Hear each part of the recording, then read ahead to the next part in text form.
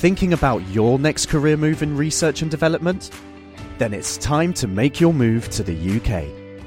The nation that's investing £20 billion in R&D over the next 2 years. The nation that's home to 4 of the world's top research universities. The nation where great talent comes together. Visit gov.uk/great talent to see how you can work, live and move to the UK.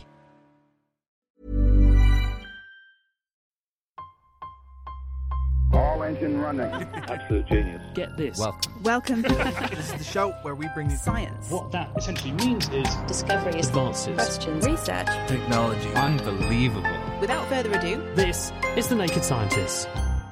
hello and welcome to The Naked Scientists, the show where we bring you the latest breakthroughs in science, technology and medicine. I'm Julia Ravey and I'm here with Chris Smith. Coming your way in the next hour, a COVID update as cases surge, modified lettuce to make drugs for astronauts, and orangutans trying to stand out from the crowd.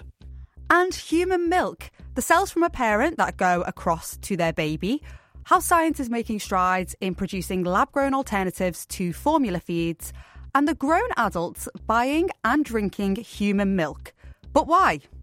The Naked Scientists podcast is powered by ukfast.co.uk.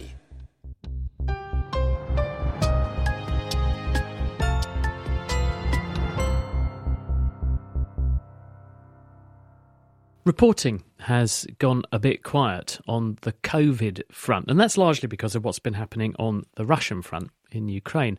But a quick glance at the Daily Dashboard or the Office for National Statistics breakdown reveals that cases are at an all-time high. Roughly 1 person in every 15 across the country is currently infected. So, as further booster doses begin to roll out for people over 75, adults in care homes and anyone over 12 with an immune problem, we thought it was high time for a COVID update, a COVA-view, if you will, to explore what is happening and why, whether the current very much hands-off approach to management of the pandemic is the right one, and what the future might hold. Paul Hunter is an infectious diseases specialist at the University of East Anglia. The problem at the moment is that a diminishing proportion of people who are infected are actually going for a test. For England, for most of the pandemic, we've been picking up about 40 to 45%. And in the most recent data from the ONS, that was down to about 1 in 8. So in other words, there are 8 times more infections out there in the community than the tests currently being reported suggest. Yes, and probably actually a bit more than that as well. So, because the numbers that are being suggested are pretty high. I mean, if you look at the government's daily dashboard and then you look at what the 7-day average would suggest is the daily rate, and you times that by 8, that's a stupendously high number. It is, and this week it is almost certain that the number of real infections that are going on in the community are as high, if not higher, than they have been at any time in the pandemic. Now, what's underpinning that? Is that, as Chris Whitty and Patrick Vallance said at the Downing Street briefing when they unveiled the withdrawal of a lot of the measures, just because more people are going to meet more often, so we're expecting more cases, or is there more to it? I think there's more to it. There was a huge Omicron wave around the world, and there is now a subsequent second wave going on, and that second wave is due to the sublineage of Omicron, the BA.2, and that's the thing that has been increasing in the UK since Christmas. But on top of that, from about the 1st of March, we also saw that increasing and accelerating, and that was almost certainly due to behavioural change, partly due to relaxation of the remaining rules, and probably also as well because people are mixing more over the last few weeks. Is it translating into more severe disease, though? Or are we seeing cases but not seeing consequences? We're seeing hospitalisations rise. The issue is at the moment, a lot of that increase is in people who are in hospital with COVID rather than because of COVID. Over half of all infections in hospital, the infection is not the reason for the person being in hospital. It's an incidental finding. In other words, you've got loads of disease in the community. People are going to continue to have heart attacks and strokes at the same rate they always have. So inevitably, if you've got lots of COVID about, you're going to be admitting people who also have coronavirus infection. Indeed. If we look at perhaps the most sensitive measure, though, of severity, which is how many people are on ventilators, that number appears to be lower than it was last July when we were busy opening up the country saying, right, Freedom Day is finally here. We've got far fewer people in intensive care beds. It's about 200 or so compared to, we had double that number last year. Yeah, no, absolutely. I mean, that's sort of starting to drift up a little bit because of the number of infections, but you're quite right. The proportion of people in hospital who are actually in an intensive care unit bed is substantially lower than it has been throughout the entire pandemic. So that, it is signs that the infection isn't being as severe as it has been in the past. And you can see this in various other metrics, however you want to play it out, that the proportion of people who die is lower than it's been throughout the pandemic. And it's probably lower now than you would expect to see from seasonal influenza. So are we managing this the right way at the moment then, in your view? There's a lot of issues going on here. And the first is that we do know that immunity to infection wanes. After vaccine or even after an infection, you can get another infection. Although generally those second infections are less severe. The concern that I have certainly is that the longer you leave it between infections, the less protection you have against severe disease. We see this with influenza, actually. If you live on a remote island and you experience flu once every 10 years, then you often have higher fatality rates when you do get flu than you would where flu circulates every year. And so that there is an issue here about how long is the best time to apply these sorts of measures. And I was only today actually reading some reports going back to 2006 by a World Health Organization working party on pandemic influenza control measures. And basically the point that they were making was that a lot of these measures never prevent spread ultimately, but they delay it. And early on in the pandemic, delaying the spread was really important, partly to protect the health service, otherwise it would have got overwhelmed, but partly because by the time, if you were able to delay an infection till the autumn, we knew about dexamethasone. Our intensive care specialists were much better at keeping people alive. And then, of course, if you were able to delay your first infection or first exposure till 2021, when we had vaccines, then you were much less likely to die. But once you've got all those benefits and nothing else is coming along, then actually the value of continuing restrictions becomes a lot less. And the balance between the harm that these sorts of restrictions can do to people's mental health, to the economy, and all these other things related to the benefits in terms of reducing spread of infection starts to shift.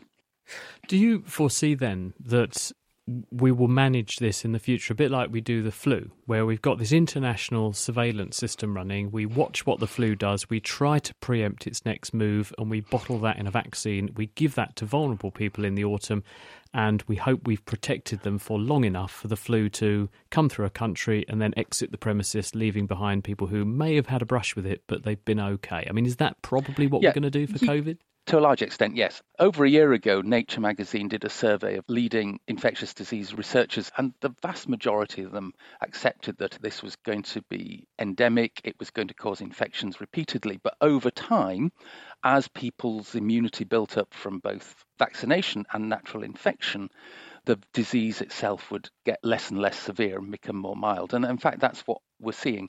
And interestingly, we're in a situation now with Omicron. The value of vaccine is to actually help make sure you survive your first one or two infections. And after that, your immune system will make sure that although you will still get infections, they won't actually put you at risk.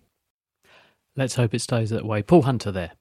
Up into space now, and astronauts experiencing microgravity during prolonged stays in space can develop osteopenia or weakening of their bones. This can be significant with a loss of up to 1% of their bone mass per month.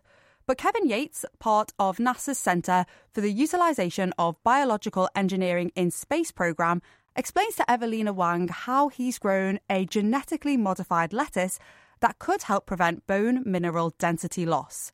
We modified this lettuce to include a gene which instructs the plant to produce a fusion protein, which we call PTHFC.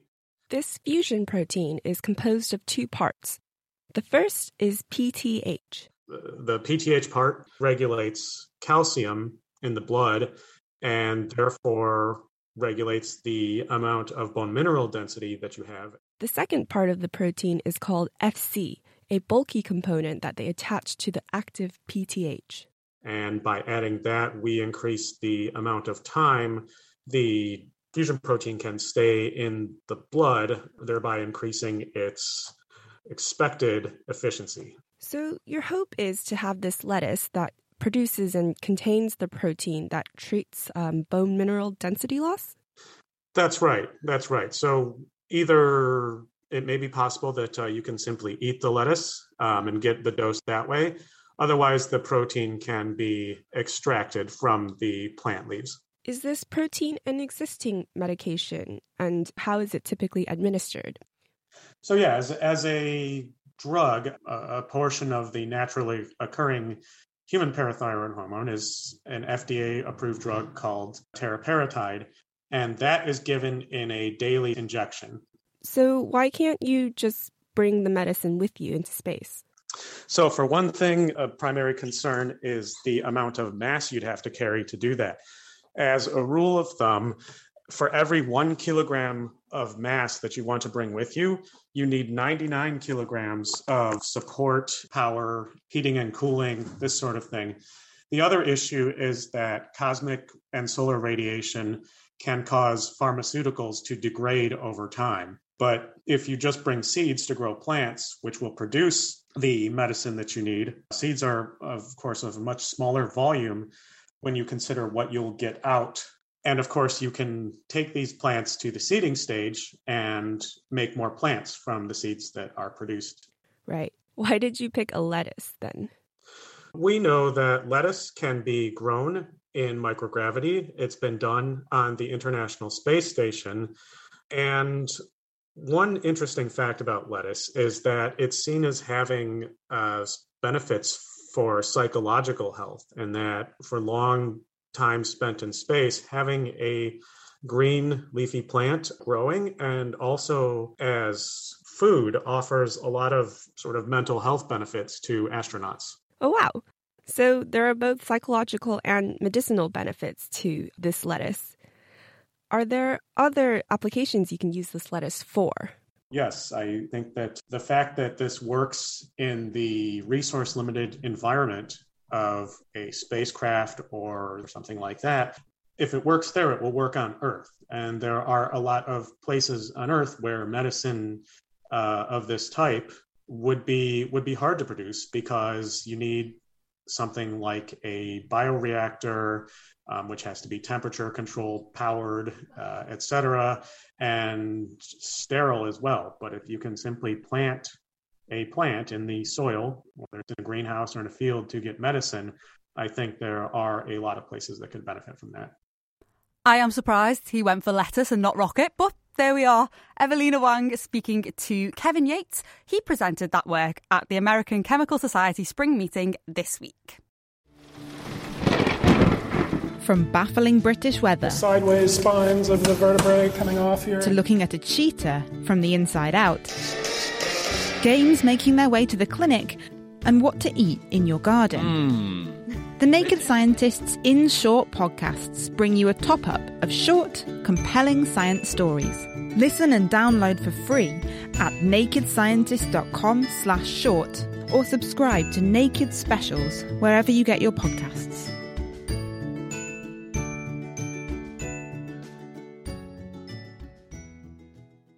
Still to come here on The Naked Scientists, how a breastfeeding parent's cells end up in their baby, and we analyse a sample of human milk bought on the internet. But first, when snakes, like boa constrictors, wind themselves around their potential lunch, their aim is to squeeze sufficiently hard that blood can't get back to the prey animal's heart, so it passes out, making it easier to swallow whole.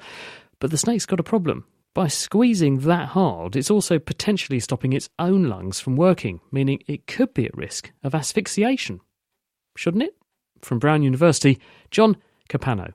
We were really interested in understanding whether or not snakes could actually breathe when they're constricting because they're using their rib cage to kill another rib cage. Similarly, when they eat something, their rib cage kind of gets expanded. We've all seen snakes with really big food items in them. And we were wondering, can they actually breathe when their body is swollen that wide? It sounds like a pretty obvious thing, but how do snakes breathe?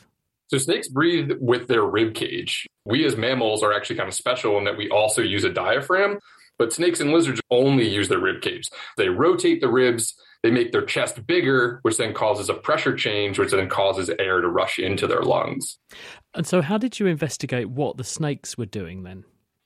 So we originally were just doing some observational work. We were just watching snakes constrict and feed, and we were kind of noticing that they were breathing with a different part of their body when they were constricting or feeding relative to when they were just kind of hanging out in the cage at rest. So we originally started with some electromyography. It's called EMG. It's a technique that lets us actually measure the electrical pulses running through a muscle. And we found that the muscles that control breathing, these muscles that actually pull the ribs, they can turn them on and off in different sections of their body with pretty good control. But that really didn't give us the resolution to answer the question we wanted. So then I actually applied to grad school and went to Brown in order to use this technique, X-ray reconstruction of moving morphology. Lets me actually look inside of an animal and see how the bones are moving inside a living animal. And then when I did that, I was able to actually use a kind of an experimental setup to prevent rib motions in one part of the body and then see if the snake would then shift it somewhere else, kind of analogous to what would happen during constriction or eating something really big. But we did a really controlled experiment where we could replicate it really easily too. So what do they do then in order to avoid themselves asphyxiating when they're constricting things? How do they do it? So what we found is, snakes have pretty long lungs. They're in boa constrictors, their lungs are about 30% of their body length. And in other snake species, they can go up to 70 or 80% of their body length. But in these boas, they have the front part of the lung where gas exchange happens, and then the back part, which is just kind of a bag. And they normally will breathe in the front part. But then when we put the cuff on the front part and we compressed it down, they just stopped using those ribs entirely. And they just started breathing with the back part, which is really amazing because they're actually ventilating with the back region. So they actually just switch and start breathing further back down the tube and drawing air through that part of the lung in the front, even if that part of the body is doing something else. Is there not a sort of chicken or egg situation here then? Because in order to do this sort of behaviour, that had to evolve for them to be able to do that in the first place, which then meant they could feed this way. How do you think it appeared, this behaviour, in the first place? Yeah, that's the real difficult question of this study, is that it's really hard to tell which came first, the chicken or the egg in this scenario, because you're right, constriction and large prey ingestion, they require you to be able to breathe while you're doing them. So it would be really difficult for early snakes to exaggerate these behaviors to eating prey that's 100% their own body size. It's like me eating a cheeseburger that weighs 180 pounds in one bite. That would be really difficult if you couldn't already breathe while doing it. So we think that this modular lung ventilation mechanism either preceded constriction and large prey ingestion or sort of involved in concert with it. And then the feedback of being able to breathe a little bit better allows you to maybe constrict something a little bit bigger and then eat something a little bit bigger. And then the feedback of having that ability would then allow you to exaggerate these traits even further. But considering that snakes are literally just a tube of ribs and that they really have this fine rib control, it may also be possible that this rib control may be one of the earlier traits of snakes, is this ability to move ribs all along your body in order to push into the environment in different ways. And that may have been turned into a ventilation mechanism, that may have come from a ventilation mechanism. But just because of the way snakes work, I think that this rib control thing was probably a really early trait within snake evolution and it's hard to tell which one came before the other ones, but maybe some future work will figure that out for us. John Capano unravelling how snakes came by their ability to squeeze and breathe both at the same time. How we speak is very much governed by the environment we grow up in. From accent to slang to language, our group shapes our communication style. And after analysing years' worth of audio recordings, it's now been found that social groups also influence the vocalisations of orangutans, with more original shouts happening in larger buffooneries. I spoke to lead author Adriano Lamera. As humans, we kind of like very much to reserve our position in a special place among nature. And so, first, originally, we were the tool user or the tool maker, right? And now there are books with thousands of examples of tool use, like octopuses use tools and ants use tools. And then we kind of moved on, okay, we're not the tool user, but we are the only cultural animal. Turns out that that's also not the case. So we kind of eating away how special we are, and somehow language is our last reserved stronghold. The prevalent theory when we started was that unlike human verbal behavior, great ape vocal behavior is innate, it's instinctive, it's automatic, it's reflexive. Individuals have no control whatsoever. It just comes by instinct. When did you initially notice orangutan noises were different across groups in the wild? Well, that was actually right from the start. We started cataloging the call repertoire of orangutans at one population, and there were other populations relatively nearby. It was rather striking when, say, in one population, some orangutans would be doing certain types of noises when they are building nests, and then you go to a nearby population and they aren't doing those sounds, and then you visit another one and they do different sounds. We just had to start collecting the data and the evidence. So that started almost 20 years ago. So what did you find when looking at orangutan vocal calls across these different groups? So what we found was that there is a social influence. Each individual is being molded by what he is hearing and who he's interacting with. We found that in high-density populations where there are many individuals living one with the other, that they really like to constantly produce novel calls. They'll do variants that were never heard before.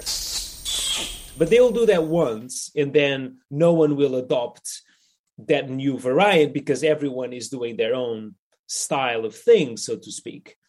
And this kind of turns out to be very distinct of what's happening in low-density populations where individuals encounter each other less often. And here what we see is that when they communicate, they tend to go back to the same repertoire. In this sense, they can be thought of more conventional, more conservative.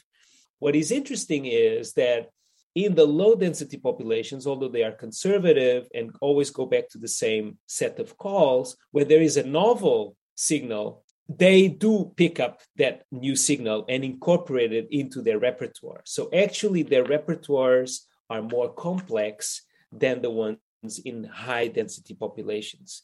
Why do you think there is this disparity between the size of the populations and the number of original vocal calls? To me, it makes me think of a big city like London, where there's lots and lots of individuals, but they all live in their own little pockets. Is it like people are trying to stand out more? I think the parallel is a legitimate one. And once we start thinking that language is a continuous process and there are things that we share with great apes, when we start looking at the data, new parallels and similarities will show up. Maybe when we go to a big city or we live in a big city and when we dress in a quirky way or we try to put our hair in a way that stands out, we may think that we're practicing our individuality and our free will and that those things are very human specific. Well, now having similar data and evidence for our great apes, either that makes them more human or us more apes. And so in this way, I do hope that connecting us with our own larger setting will make us be more respectful and good stewards of the planet. Yeah, no, I really love that. And seeing ourselves as an extension of other animals out there should hopefully enable us to be better at protecting the planet and these animals and their habitats. Yeah, exactly. The same way as you respect a fellow human, you should adjust your respect to that animal. Fighting to stand out amongst the crowd sounds very human to me. That was Warwick University's Adriano Lamera about research he published this week in Nature, Ecology and Evolution. Much has changed for business owners, managers and staff recently.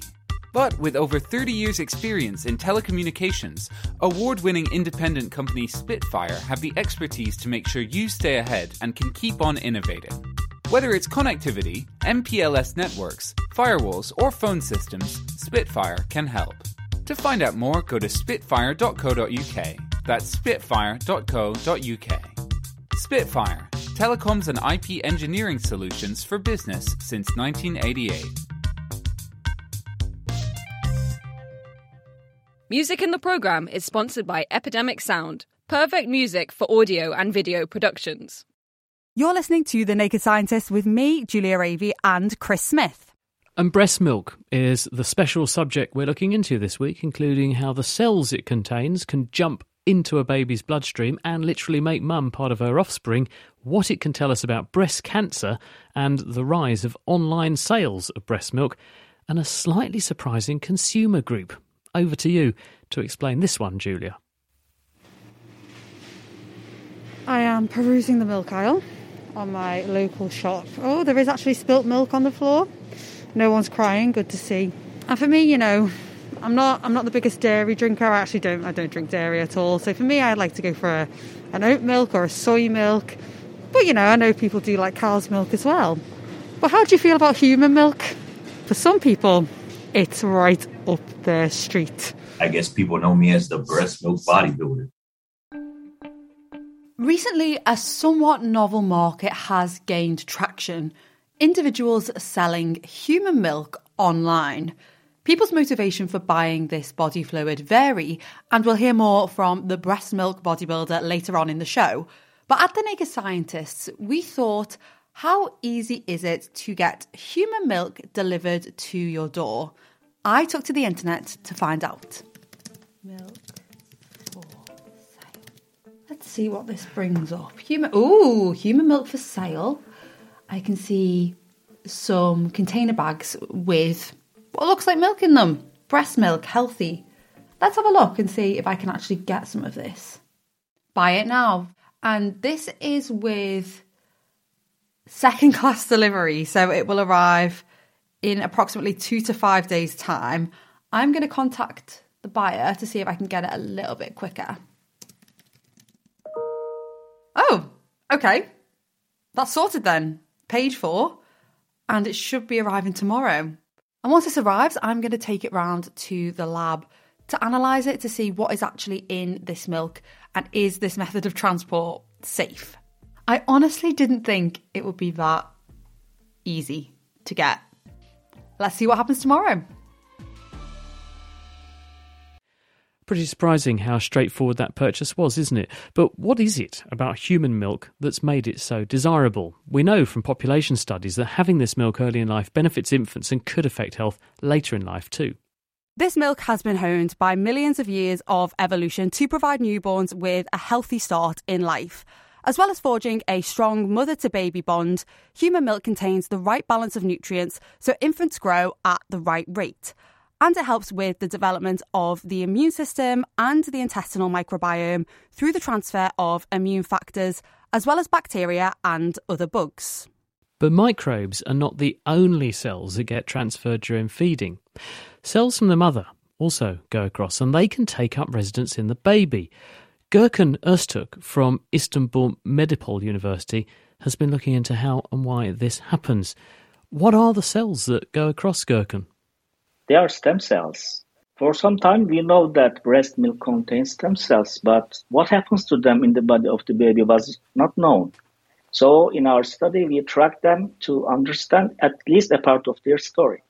We should be clear, you were looking in animals, but animals are mammals like we are, so we can suggest that the same might be true in us. But what animals did you look at, and how did you follow a cell out of the mother, across the breast, and then into the baby? The method was quite straightforward. We have special mice whose all-body cells produce a green-colored fluorescent molecule. In short, GFP. We took normal mouse pups from a normal mother and had them breastfed by these green fluorescent protein-producing foster mothers. The idea is any cell in the foster mother's milk would be labeled with this green fluorescence. So after pups are fed with this breast milk, we were able to track down GFE labeled cells in the growing pups at certain intervals with advanced microscopy. And we found them. We confirmed what we observed under microscope with molecular techniques. And yes, breast milk cells were all around pup's body. Where in the body did they go, these glowing green cells? Practically, they came across with the cells in many parts of the animals, including blood and with the highest amount in the bone marrow. However, our aim was to look at one of the most difficult parts of the body to penetrate, the brain, because brain is normally protected from intrusion with a special barrier. Nevertheless, they were there and they had differentiated, became neurons and support cells, namely glial cells. Have you tested out how long these cells persist for? Do we know, once they're in the infant, how long they're likely to stay viable for? In the mouse experiments, we found these cells living up to a year, but this was the maximum time we kept animals. So it's halfway to their expected life duration, actually. So I think unless there is a host versus graft reaction, that is brain tissue rejection reaction, there is no reason why these cells should die. So what's the use of these cells? It's a very interesting question. First of all, besides these stem cells, breast milk also contains immune cells. So by giving these immune cells to the baby, it is quite understandable that the baby is supported immunologically by the mother. But stem cells are quite curious because we have some new findings, additional findings in other experiments, showed that these cells lodge into bone marrow and somehow they are mobilized to injury sites. So in another study, we created stroke in the animal, and when we inject breast milk stem cells, these cells aggregated in the site of injury and took part in the repair process. My final question is, one common practice is that if a mum can't use her own milk in a baby, and we see this in our hospital quite often where we've got a baby needs some donor milk, we will go to another mother and get some breast milk from her. If you do get milk from a mum that's not your own, does that make a difference? Do you end up with someone else's mum being part of you? To me, it sounds like a kind of kinship. So you and the other baby who shared your mother's breast milk have the original maternal cells that came from your mother. Very interestingly, in Islam, there is a concept of breast milk sibling. Any baby who are fed by a mother are considered to be breast milk siblings. So they are like sisters and brothers. They can even not get married with each other. So this is quite a curious case. So I think by understanding more and more about these breast milk cells, we will be defining a new kind of kinship, not only in the brain, maybe in other tissues and organs. Amazing. And I suppose you could say if you end up with bits of your mum in your brain, that's food for thought, isn't it? Thank you very much, Gurkan Öztürk there. Feeding a baby with human milk is beneficial because it provides the right balance for a baby's nutritional needs. But this is not an option for all parents, and many in this situation turn to formula feeds as a substitute. But formulas are not made from human milk, and there are some elements of breast milk that can't be reproduced reliably in formula feeds. But could biotechnology provide us with a solution? The team at BioMilk, a company based in North Carolina, are using cultured breast cells to produce milk in a test tube. Co-founder Michelle Egger explains.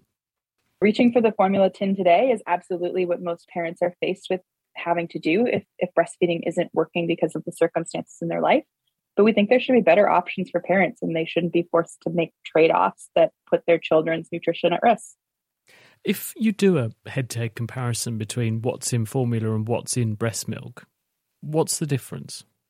When you take a look at breast milk specifically, there's so many bioactive components that we know help seed the microbiome.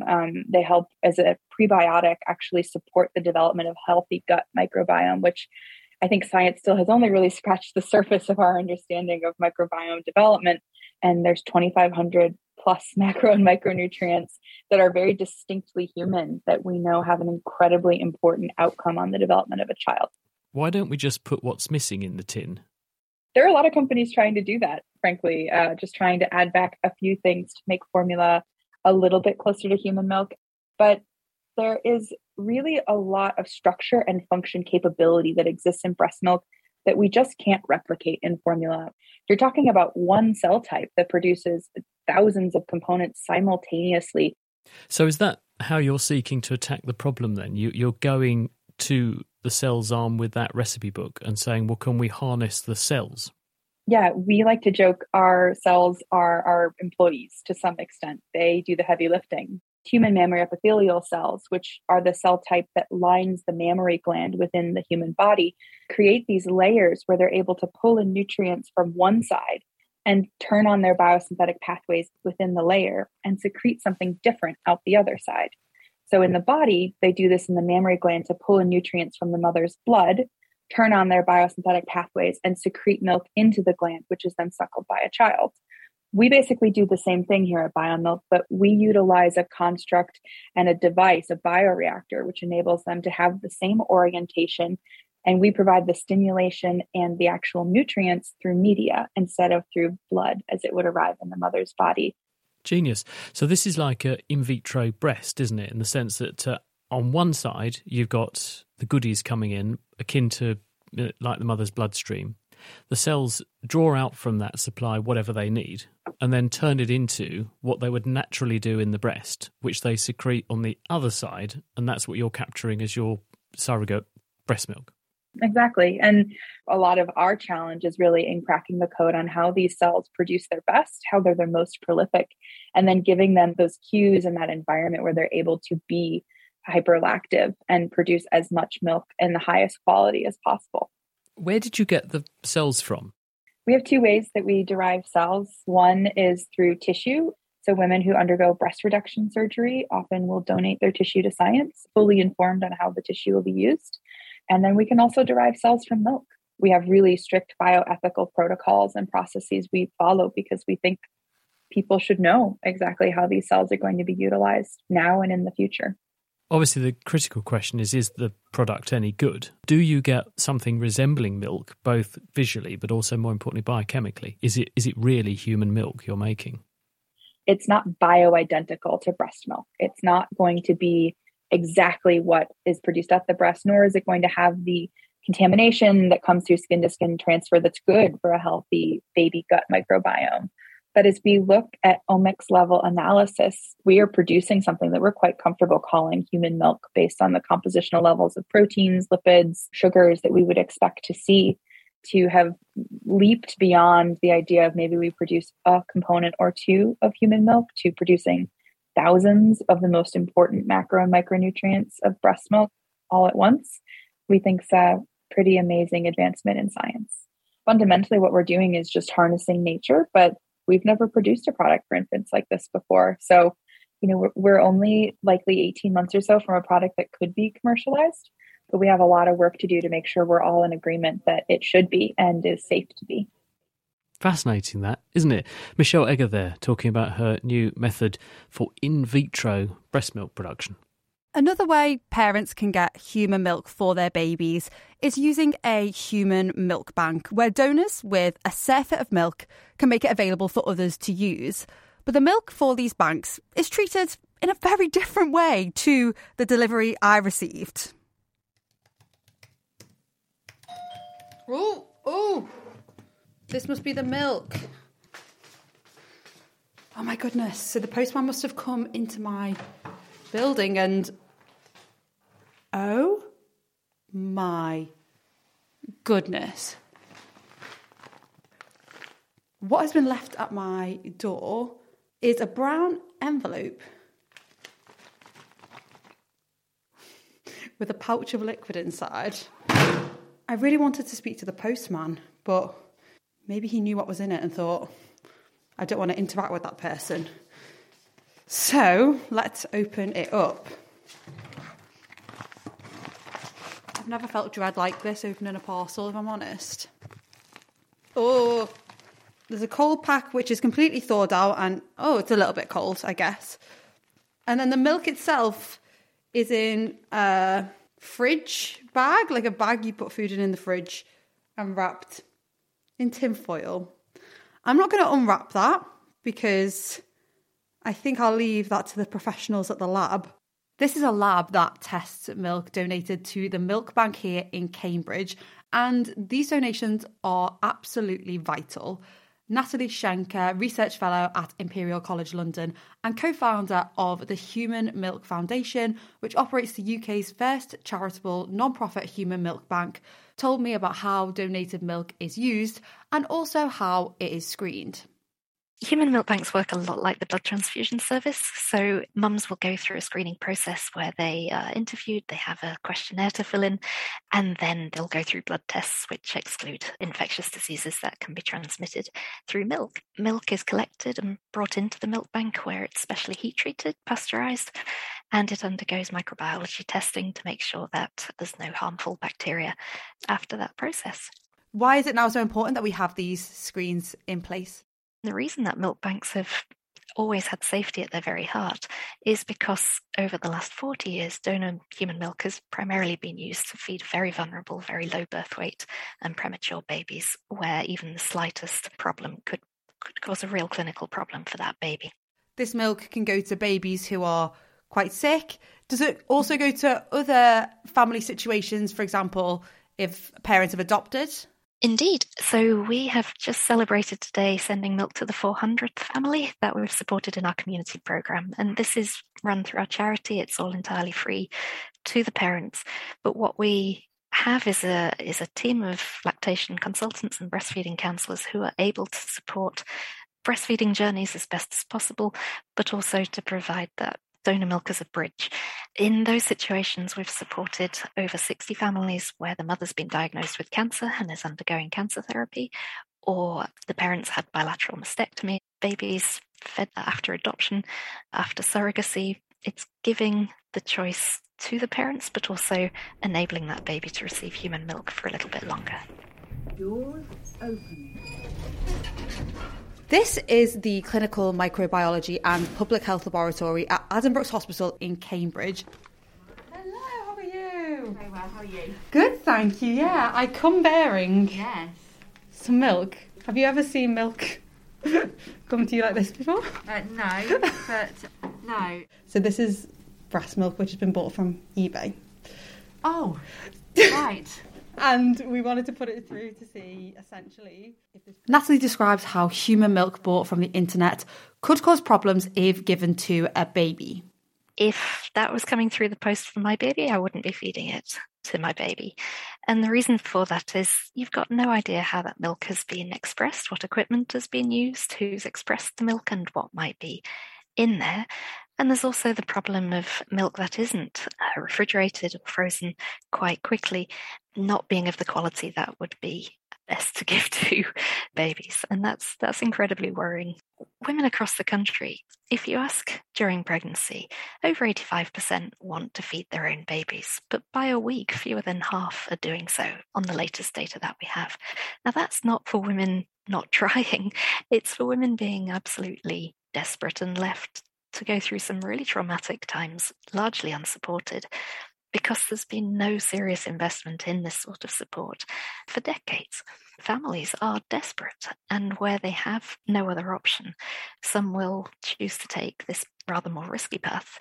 And that's really where the work of the charity is coming in, because we want to make a nationally equitable service. That would mean that there would be an alternative, and that we can help work with other third sector organisations and NHS healthcare professionals to make sure that no family has to resort to this sort of approach to feed their babies. Thank you so much. Bye-bye. Bye. The shock on her face when I said that this milk had been bought on the internet. Never seen a sample quite like that before. So let's see what the results bring on Friday. Stay tuned and we'll tell you towards the end of the programme what turned up.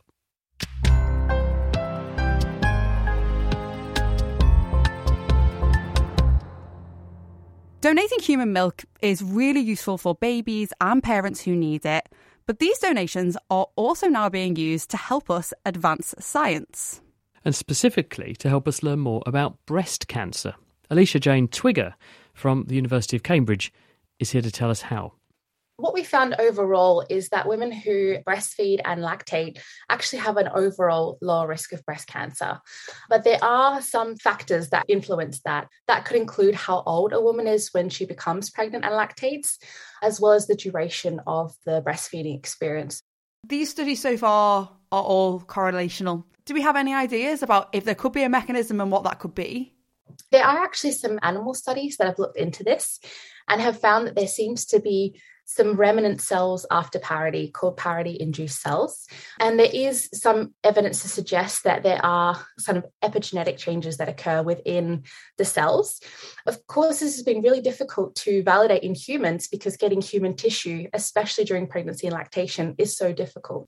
So how are you using human milk to help us better understand breast cancer risk? So what we've done as part of our study is we've centrifuged fresh milk samples and then we're able to extract the cells. And we've done a whole bunch of different analysis, including growing the cells in culture, examining the protein profile and the transcriptomic or RNA profile to then see how similar the cells in the breast milk are compared to the cells in the actual breast itself. And what have you found in this research so far? So what we found is that the cells in milk seem to predominantly be either the secretory cells in milk or the immune cell subtypes.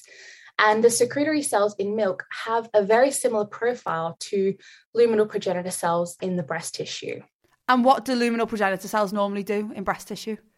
Evidence from mouse studies have found that these luminal progenitor cells seem to be the ones that actually then differentiate into the milk secretory cells, but they also seem to be the cell of origin for many aggressive breast cancer subtypes.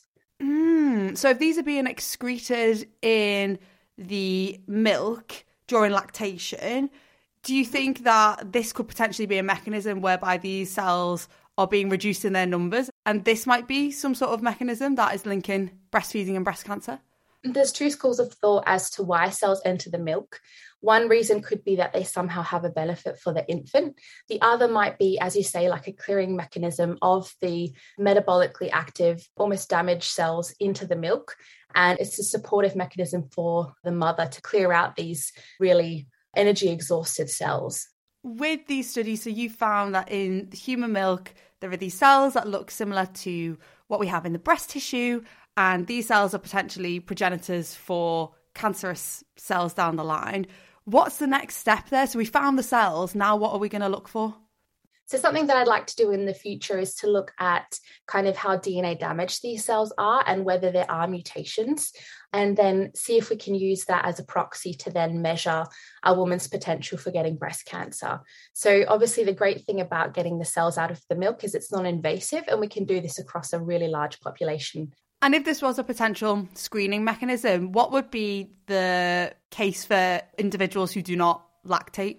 Ooh, that's a good question. I think we would only be able to do this, as I said, in this time frame for women who are pregnant and lactating or post-pregnancy during lactation.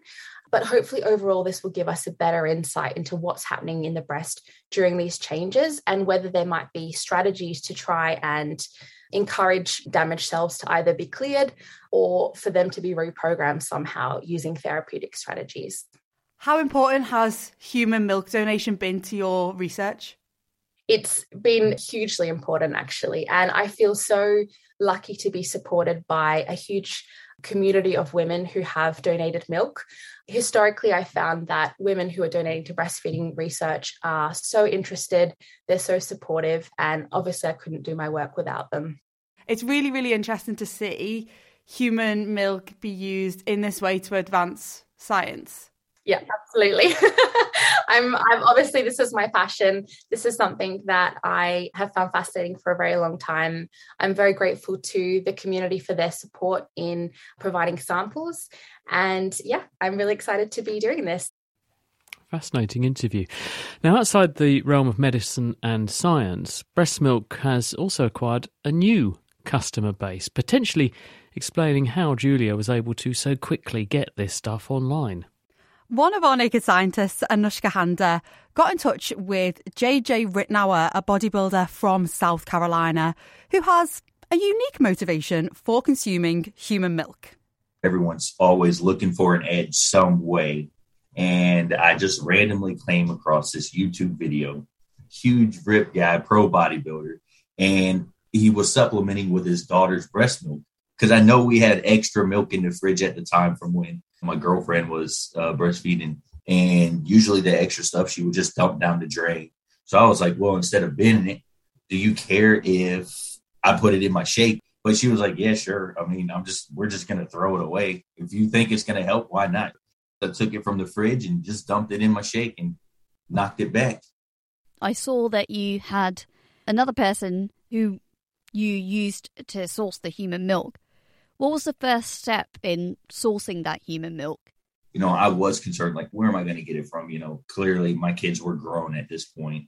So I did try to research, and I just found that for someone like me walking off the street, hey, do you guys have breast milk to donate to me to use supplement in my shake? Everybody was saying no. Is that from a milk bank? Yeah, from the milk bank. I made a random post on one of my friends' Facebook pages who recently had a baby about how, you know, some people will pay for breast milk. I get a notification from Tiffany, and it basically is like, hey, friend of a friend, I have some breast milk if you're like interested. And when you got the milk, did you take any precautions before you drank it? No, I sure didn't. I just looked at it. I didn't see, you know, it wasn't any crazy colors. I didn't see like any pink swirls or anything like that, which if I saw something like that, I would have, you know, assumed it was like blood in the milk. It looked just like all the other breast milk I've seen. There's a series of things that can be passed down from human milk down to a child. Do you think that you were worried about any infections like HIV, STIs, any bacteria that would be passed to you? It didn't cross my mind. I know that through like childbirth and stuff like that, those can be transmitted then, but I didn't really put much thought into it being in the milk. Let's take Tiffany out of the equation. She decides to stop giving milk to anyone. If you were presented with two new people, same situation, one which has screened the milk, one which hasn't, and they're selling it at the same price, who would you go for? If it's the same and the only difference is that it's screened, I definitely would probably go with the screened one. It would be a different conversation. I'm like, well, you know, this milk is actually screened and pasteurized against pathogens and make sure that I'm being as healthy as possible in this space. Someone who is concerned about the increased adult interest in human milk is Sarah Steele, a senior research associate at Cambridge Public Health, focusing on problems at the interface of public health and law. Anushka Handa asked her what problems human milk sales might cause and why she thinks this market is more in demand. Clinicians, the World Health Organization, various midwifery and nursing bodies have put out there all this information on human milk as this wonder food. And that's really critical work that they're doing. But people misunderstand it. And there's a lot of online forums and a lot of social media posts that misconstrue it and engage in misinformation. Sometimes I even am concerned it's disinformation about the benefits of drinking this for adults. Are there any benefits to drinking this as an adult? And what risks are adults taking by drinking human milk as well? The answer, to be completely honest with you, is there's not enough good science to show what the benefits are of drinking this as an adult. Like any food, it can offer us benefits, but also like any food, it can pose us risks. This is a body fluid, right? It is at the end of the day something we're producing. It contains white blood cells. It can contain pus. It can contain red blood cells. You name it, it can contain it as a body fluid. Certain things pass across to the milk. Caffeine, if people are consuming alcohol. So there's dietary influences and drug influences here. There are a range of things that actually wind up in breast milk that pose risks to consumers. We've seen advertisements spring up where you can buy this milk off of eBay shipped via like Royal Mail second class, I'd be really worried about that safety for an infant consumer. But for adults, the issue for me and the big risk here is for immune-compromised adults, which we're seeing this milk being touted online as a miracle food for. Are there other people who also buy this milk for various different reasons? So we've seen a lot of posts in bodybuilder forums, with gyms, and I think one of the big movements I'm seeing a lot of this is around clean eating. It's not necessarily cleaner in any sense. What is making me very nervous is as we move to view this as a clean eat treat, as a kind of alternative to your whey protein shake, how are you handling it? How are you getting it? Who are you getting it from? Ethically, should adults be drinking this at all? I think as we move to consume this and see it as a commercial product or a thing that can be bought and sold, we could wind up in a situation where we engage in deeply troubling and unethical practices. If adult consumers start to see this as a viable alternative to normal kind of those milks on the supermarket shelves, how do we get enough of it, right? That we end up with women pumping for profit to become, in effect, human dairy cows. That is a horrifying scenario to me. If adult consumers drink this in vast quantities and see this as the new whey protein shake, we need to ask where the milk comes from and have regulatory oversight to make sure that unethical practices aren't continued. A bit of a scary situation outlined by Sarah there. Indeed. Well, speaking of human milk being sold online, you probably remember earlier on in the programme, you heard Julia being quite surprised herself when the sample she had ordered on eBay turned up at her doorstep and the postman hot-footed it before she had a chance to find out how surprised he was. Well, I've got the lab results, Julia, because I took this into our laboratory at the Adam Brooks Hospital in Cambridge and asked them to put this through the protocol that we use in the hospital when a mother donates some breast milk for use in, for instance, our neonatal intensive care unit for a baby whose mum might not be able to breastfeed it. And we have a protocol we follow to test not for viruses under these circumstances, but for bacteria. Now, I've kept you in the dark to a certain extent here. What do you think we found? I think the plates will be teeming with bacteria because, well, breast milk has bacteria in it anyway. So that's what I'm thinking, lots of growth. What did we see? That's exactly what I expected to see because, as you say, our skin is covered in microbes and we know that babies rely on getting those from their mums because it helps to set up their intestinal flora. I was gobsmacked to find that these plates were completely clear.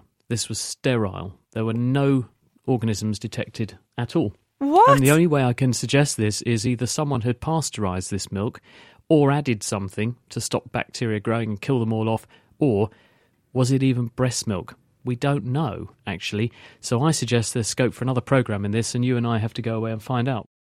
And that is it for this week. Next time we are celebrating the Oscars and the BAFTAs with a focus on film. What are some of the science secrets of the nominated flicks this year? Tune in next week to find out. The Naked Scientist comes to you from the University of Cambridge's Institute of Continuing Education. It's supported by Rolls-Royce. I'm Julia Ravey. Thanks for listening, and until next time, goodbye.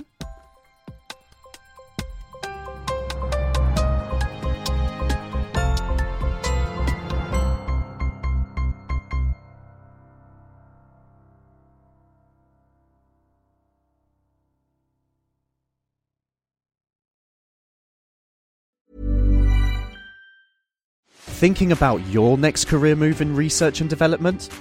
Then it's time to make your move to the UK. The nation that's investing £20 billion in R&D over the next 2 years. The nation that's home to 4 of the world's top research universities. The nation where great talent comes together. Visit gov.uk/great talent to see how you can work, live and move to the UK.